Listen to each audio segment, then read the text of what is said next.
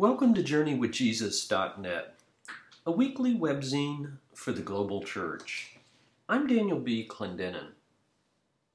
My essay this week is called The Great Wind of God.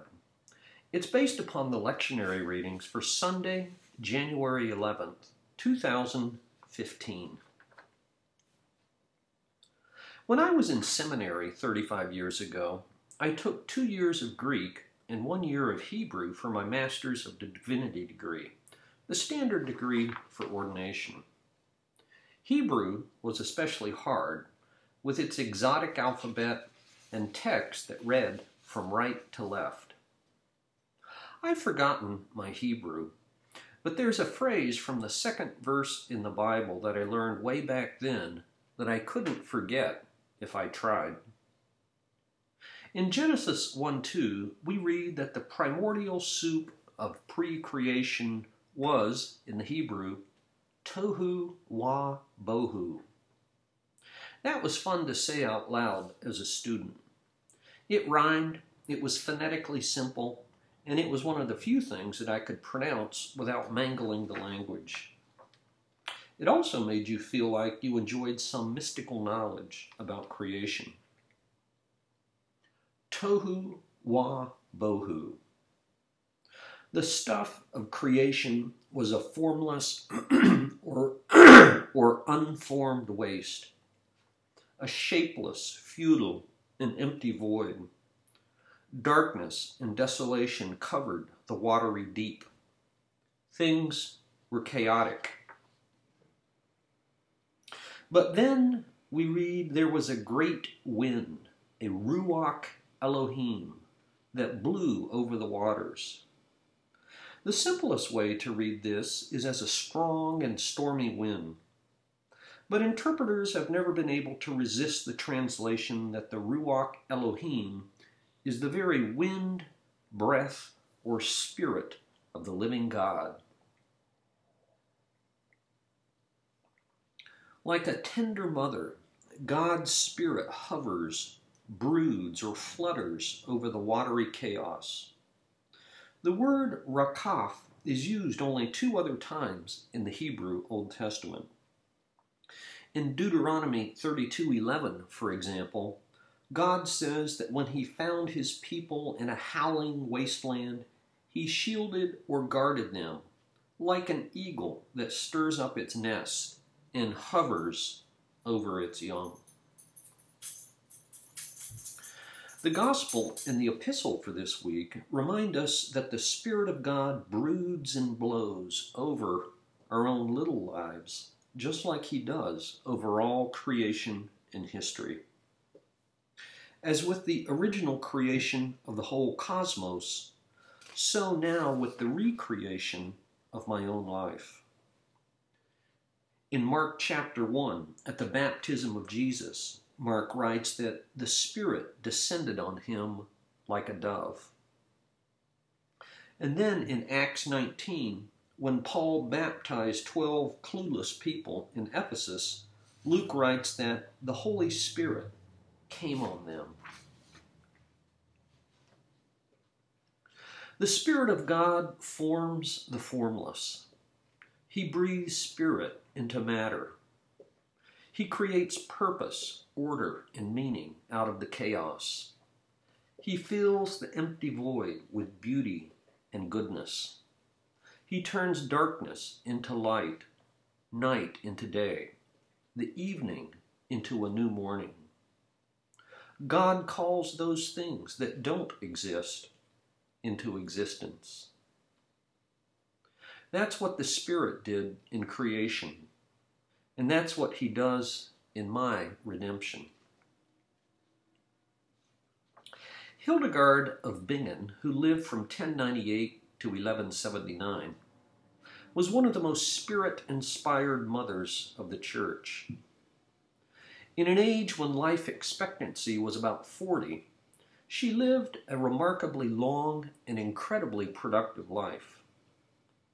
The Benedictine abbess founded 2 convents, conducted 4 preaching tours, wrote at least 400 letters, wrote music in a morality play, supervised illuminated manuscripts, cared for her fellow sisters, and wrote 3 major theological treatises based upon her famous visions. All of this despite her pronounced feelings of self-doubt, the lack of formal schooling, chronic illnesses that probably included depression and migraine headaches, and the subservient roles assigned to women by a male-dominated church and culture. Hildegard of Bingen was born the youngest of 10 children to an aristocratic family that lived near Mainz. She started having what she later concluded were divine visions as early as age 3. When she was 8, her parents dedicated her to the religious life, and at the age of 14, she entered an abbey. Until her death, almost 70 years later, she devoted herself to the life of a Benedictine nun. After keeping her visions to herself for decades, when she was 42, Hildegard says that God told her to write what she had seen and heard. And now I quote Hildegard. God said to me, "So now you must give others an intelligible account of what you see with your inner eye and what you hear with your inner ear. Your testimony will help them. As a result, others will learn how to know their Creator. They will no longer refuse to adore God."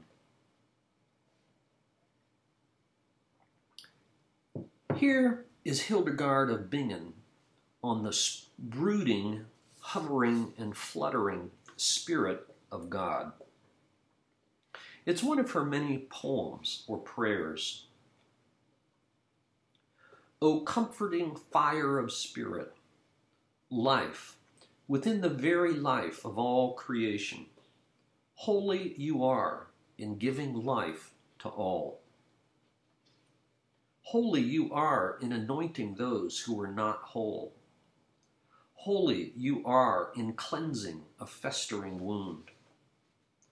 O sacred breath, O fire of love, O sweetest taste in my breast, which fills my heart with a fine aroma of virtues. O most pure fountain, through whom it is known that God has united strangers and inquired after the lost. O breastplate of life and hope of uniting all members as one. O sword belt of honor, enfold those who offer blessing. Care for those who are imprisoned by the enemy, and dissolve the bonds of those whom divinity wishes to save. O mightiest path which penetrates all, from the height to every earthly abyss, you compose all, you unite all. Through you clouds stream, ether flies, stones gain moisture, waters become streams, and the earth exudes life. You always draw out knowledge, bringing joy through wisdom's inspiration. Therefore, praise be to you, who are the sound of praise, and the greatest prize of life, who are hope and richest honor, bequeathing the reward of light. Father George Montague reminds us that God's Spirit broods over the mess and chaos of our own lives. He writes, "There is no light, and we are floating like a cork lost at sea. We try to fight it, to no avail. We try to flee, but there is no exit. So what do? We fall on our knees and ask the Holy Spirit to hover over our mess, to embrace it lovingly, and to prepare it for the light of God's Word. If any of our chaotic depths surface, we then turn them over to the Lord." The first few verses from Genesis remind us that every life in the entire cosmos comes from God and not from nothing. They affirm that despite the chaos and darkness around us, creation is good and beautiful. And that's because the Spirit of God broods and hovers over all of us like a tender mother.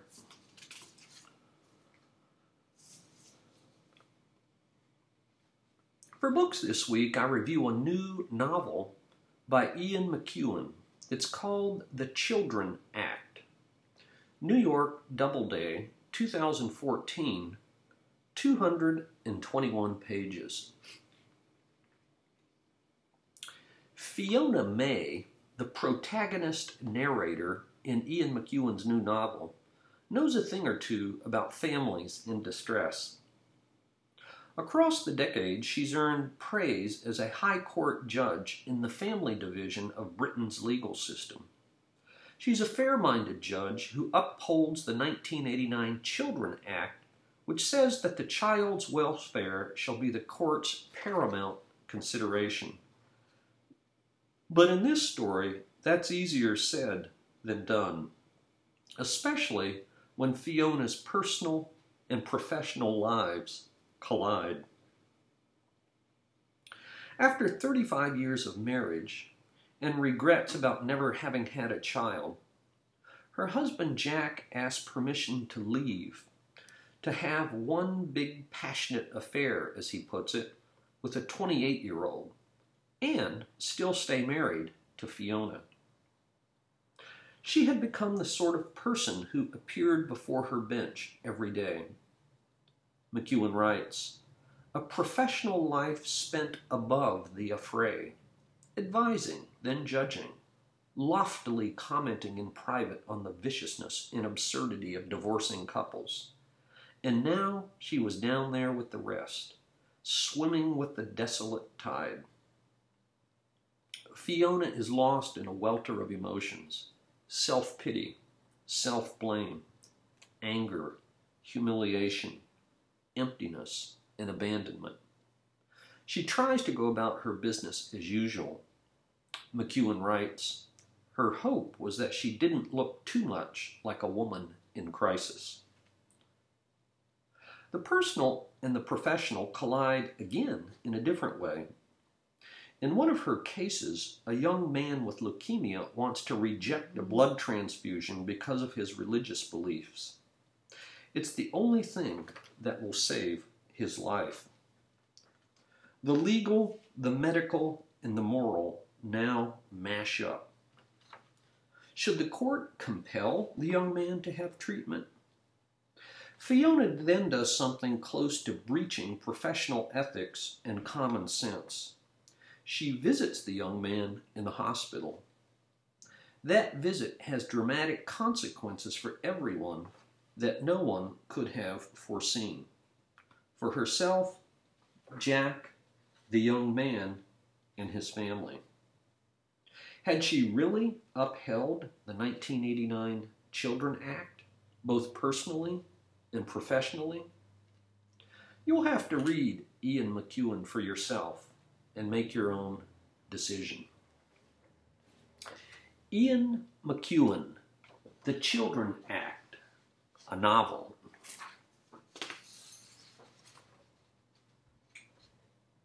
For movies this week, I review a film called Dear White People, 2014. This comedy about race takes place at the fictional Winchester University, where Samantha White, a biracial student, is elected head of her black residence hall. Sam hosts an edgy campus talk show called Dear White People, where she deconstructs what it means to be black to white people. She also wants to prevent the university from diversifying her all-black dorm. In describing Samantha, one student said it was like Oprah and Spike Lee had a pissed-off baby. Winchester University also features an annual Halloween party organized at the campus humor newspaper called Pastiche, at which students are encouraged to, quote, unleash your inner Negro, end quote. I didn't find this movie offensive. Everyone from all sides gives and takes the verbal abuse. I just thought it was a feeble attempt to critique stereotypes with non-stop repartee about hair texture, skin color, music genres, food, and so on. It raises a question. Is superficial satire a good way to tackle a complicated social issue like race? In the end, not in this film. Once again from 2014, Dear White People. And as we begin a new year in the month of January, for poetry we've posted a poem by the British poet Christina Rossetti. Christina Rossetti lived from 1830 to 1894. The title of this poem is called In the Bleak Midwinter. In the bleak midwinter, frosty wind made moan. Earth stood hard as iron, water like a stone. Snow had fallen, snow on snow, snow on snow, in the bleak winter, long ago. Our God, heaven cannot hold him, nor earth sustain. Heaven and earth shall flee away when he comes to reign. In the bleak midwinter a stable place sufficed, the Lord God Almighty, Jesus the Christ.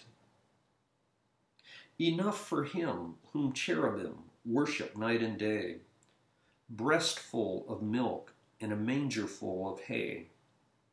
Enough for him whom angels fall before, the ox and ass and camel which adore.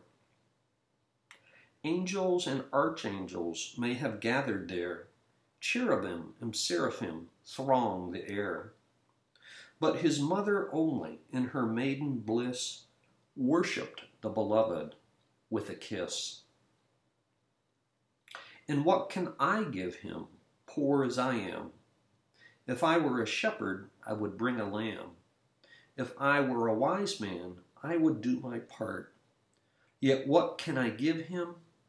I give him my heart. In the bleak midwinter, Christina Rossetti. Thank you for joining us at JourneyWithJesus.net for Sunday, January 11th, 2015. I'm Daniel B. Clendenin.